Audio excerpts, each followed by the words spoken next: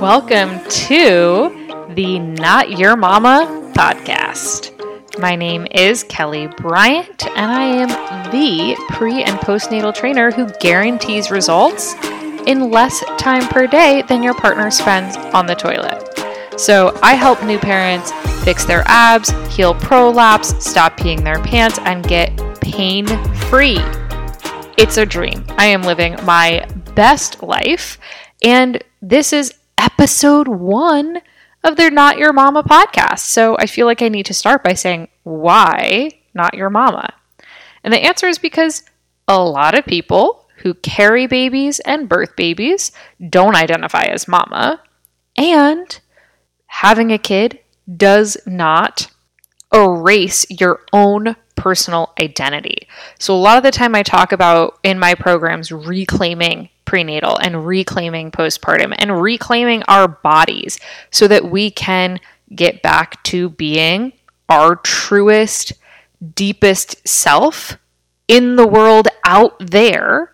And hint, surprise, you're not everyone's mama. You are still you at the deepest level. And let's honor that. So this podcast is about your prenatal and your postnatal body. It is about exercise and fitness and doing that when you've got kids.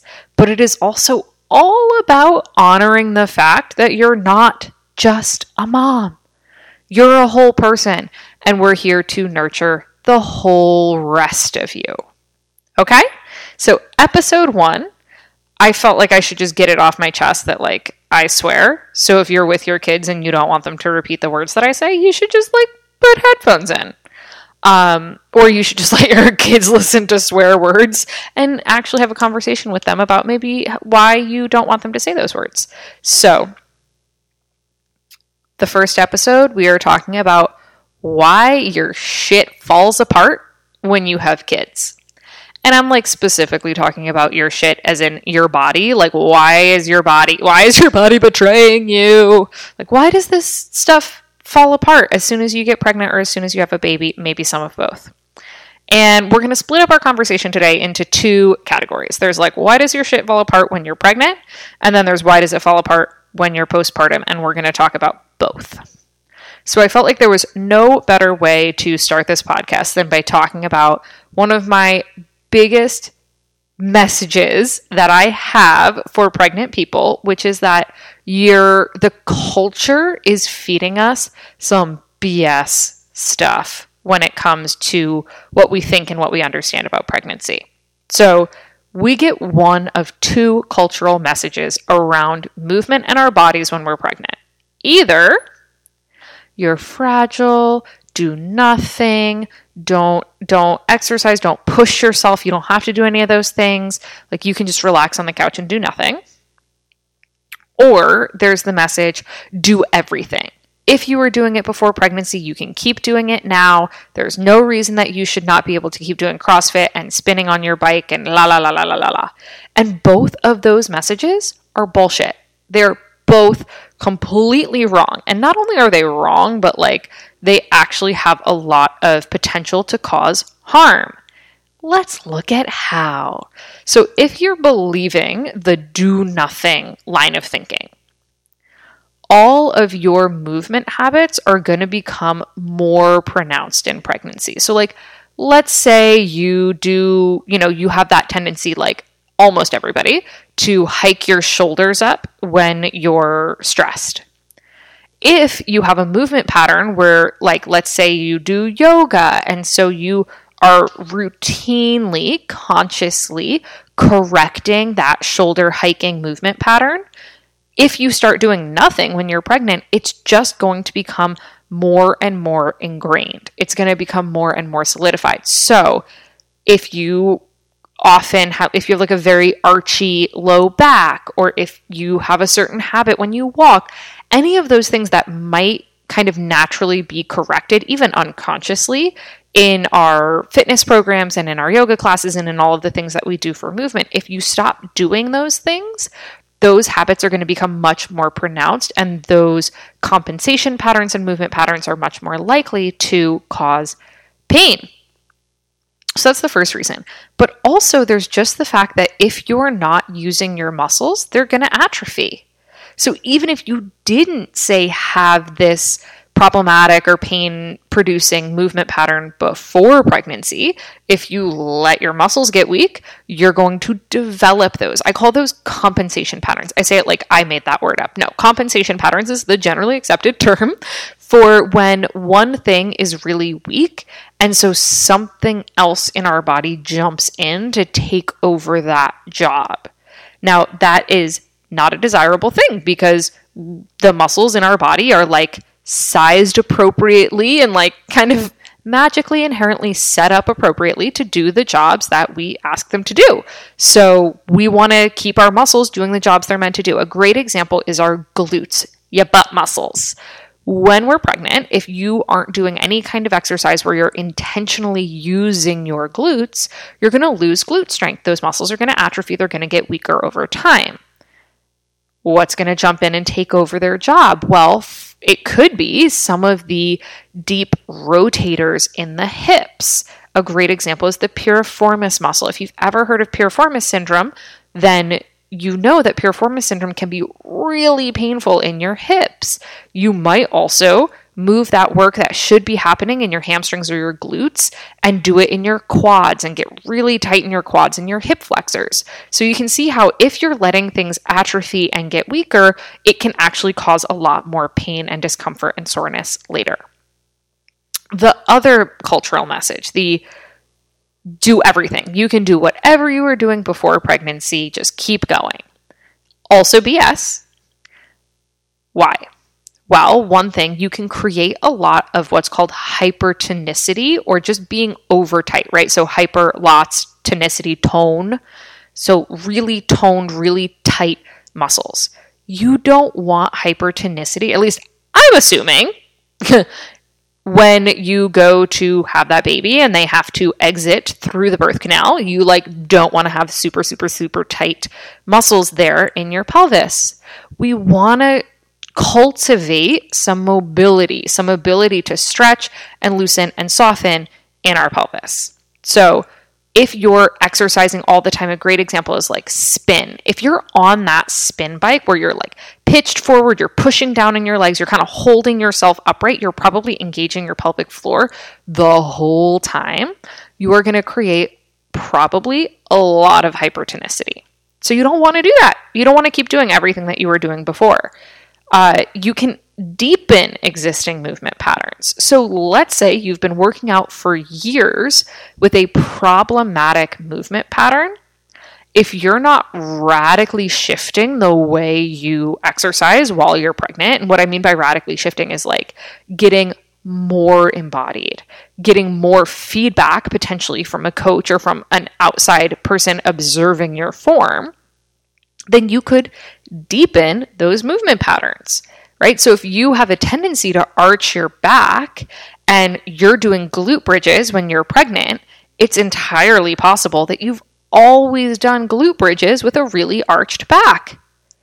Might not have been a problem before you got pregnant, but once you're pregnant, pregnancy tends to deepen the arch of your back even more. So you're taking this pre-existing movement pattern, you're adding pregnancy on top of it, and you're continuing to do everything the exact same as you always did.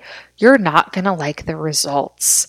So what do we want to do instead? In that case, we want to get more feedback. We want to actually retrain our body to learn how to listen to our body and what it's letting us know. And there's this other component, which is the mental and emotional stress and pressure that we put on birth. Because in my experience, the people who have this do everything mindset, who are like, I can do CrossFit until I'm 9 months pregnant, I'm going to go to spin 5 days a week while I'm pregnant, those folks tend to be doing those. First of all, hi, I was one of you, so I'm not calling you out, I'm calling you in. Boo-boo, come on in. Those folks tend to be people who are very type A, control freaks. We want to control our birth. We want to make sure nothing bad happens. We want to have the perfect birth. We think that training super, super hard is going to give us the perfect birth. As I hopefully have demonstrated here, in fact, training super, super hard could be creating hypertonicity that makes it harder for the baby to get out during birth. deepening your pre-existing movement patterns and problems, and additionally adding on this layer of stress where anything that happens during birth is going to be your fault. Right? You're trying to do everything perfectly while you're pregnant to get a certain outcome in your birth. And let me just tell you, you can't. You cannot guarantee any outcome in birth because it is based on hormones. It is based on all of these physiological processes over which we have no voluntary control. And even more importantly, no one births in a vacuum. Your birth experience is also going to be determined by the people in the room with you, your provider, the hospital's protocols, your partner's belief in your ability to birth, the doula or the birth photographer, or all of the other, your parent, all these other people who you're inviting into the birth are going to have an influence on it. So you cannot take sole ownership of your birth outcomes. In fact, the things that you can control are pretty limited. So you need to just take that stress and take that pressure off of yourself, because trying to exercise your way to a perfect birth is a lot more likely to cause more problems than less. I'm going to say that again. Trying to exercise your way to a perfect birth is more likely to cause issues, problems, making things worse than it is to actually make things better. So those are those two cultural messages, and those are why those are complete BS. I'm going to really briefly touch on the hormones and the postural components of pregnancy and why those are screwing your body up, making your shit fall apart. Like, we all already know about how the hormones mess with our brain during pregnancy.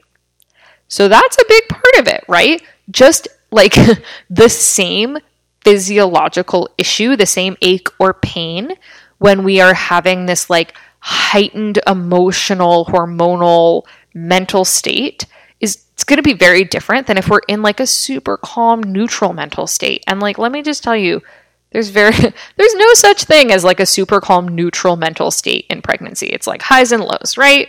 I don't know. Maybe you disagree with me. Maybe your experience was different. I'm speaking from my experience and that of my clients, and just the emotional experience of the same physiological issues is going to be very different based on the hormones. So that's one thing. Another part of it is that the hormones themselves are also influencing our body. So the hormones are making your connective tissue looser. And looser connective tissue, looser joints means tighter muscles, right? So you're not just like going to turn into jello. Like if your joints all start getting a lot looser, everything's a little loosey-goosey. You've probably heard this before, right? Relaxin', it's making your joints loose, it's making space for the baby, blah, blah, blah. You might not have the experience of everything feeling really loose because that joint looseness is being compensated for by your muscles. Your muscles are going to jump in and be like, oh, dang, this pelvis is all over the place. It's like, wow, it's a weeble wobble in here. So the muscles are going to come in and create that tightness and create that stability so that you don't just like flop over like one of those inflatable flailing arm man things at the car dealership. So hormones are a big part of it, but also posture. We are just physically, the growth of the baby is shifting our posture. And I'm going to talk way more about this in a future episode, but suffice it to say for right now, your posture is being changed by the growing baby. It's tending to deepen the arch of your low back, flare your ribs out, turn your legs open, and that in turn messes with your knees and your feet as well. So there's all of these physiological changes. There's, of course, increased blood volume. Everything's a little bit more swollen. Our blood pressure changes. There's a lot of other things happening here as well. But those two, the hormones creating all this looseness, which actually in effect often creates more tightness, and the postural shifts, those along with the movements that we're making or not making based on cultural messaging around pregnancy, that's why your shit's falling apart. And the good news is you can change all of those things. Let's talk about postpartum. So we're going to talk, we got episodes on episodes on episodes to talk about that more. How do you fix it? How do you correct it? But let's talk about postpartum. The hormones are still there, right? You think, if you're pregnant right now, you think that like this is going to all just get better once you're postpartum. Not going to get better, just going to be different. So your mood is going to be way different. You're going to have possibly much less energy or interest in exercising or moving your body. That is going to contribute for sure. You're still pretty loosey-goosey. Now, I've heard lots of different amounts of time that you're going to have those heightened, similar to pregnancy hormones. It really is variable depending on the person. It is somewhere in the neighborhood of 6 to 12 months, or possibly as long as you continue breastfeeding. There's going to be different hormones that are impacting your joints, your muscles, and your emotions, just like pregnancy. So that's a really important component in all of this. Then there's the fact that actually having the baby for many people introduces more instability. We have this ridiculous idea that like we're going to grow a baby, the baby is messing with all of our stuff. The baby's messing with your low back, and they're messing with this, and they're messing with that. And we think, all I have to do is get this baby out of me, and then I'm going to feel better. You're wrong. You're not going to feel better. In fact, the baby is in there creating stability. They take up space. That growing uterus, the placenta, the baby, all of that stuff is taking up space. So yes, your shit's getting stretched out, but there's something inside of it. Once the baby comes out, it's like your body is like a deflated balloon. It's like everything is loose, everything is unstable, right? If you were, let's like just imagine you have a water balloon. There's a plate sitting on top of the water balloon. As the plate is sitting on top of the water balloon, it's really unstable. Like it's rolling around, it's kind of unstable, blah, blah, blah, blah, blah. But if you take a pin and you start letting the water drain out of that water balloon, obviously the plate is going to fall to the ground because you're taking all of the support out from under it. That's what happens when you have a baby. You take all of the support out from under these stretched out muscles and these bony structures that have been shifting and adjusting to accommodate the baby really rapidly. So I don't know if you could hear my fingers snap there. Really rapidly, we're losing all of the stability that came from the baby. That's important to keep in mind. Obviously, then you have your birth experience. So that baby either came out vaginally or came out surgically. They haven't figured out a way to just pull them out magically without having to come through your body. So either you had all of the muscles of your pelvis get stretched like a lot. You just had a melon pass through your genitals, and you may have additionally had some kind of trauma to the tissue as well. Very, very common to have, I think second degree tear is the most common. Very common to have some amount of tissue damage. That tissue damage is going to affect the nerves, and in turn, that's going to also affect the muscles. So you're just going to have much less control and awareness of the pelvic floor, and that's completely normal. Then there's the option where you actually had the baby surgically through the abdomen, in which case every layer of tissue from your skin to the baby was cut and then stitched back together again. So you're going to have those same issues. There's like the nerve issues related to having all of that tissue cut, just regaining the strength. That's like pretty significant. So there's been tissue damage on top of this lack of stability. So your abs are all stretched out, your pelvic floor has been stretched out, or your abdomen's been cut open.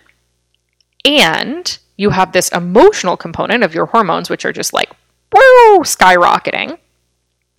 I think it's like pretty normal to expect that to take a toll.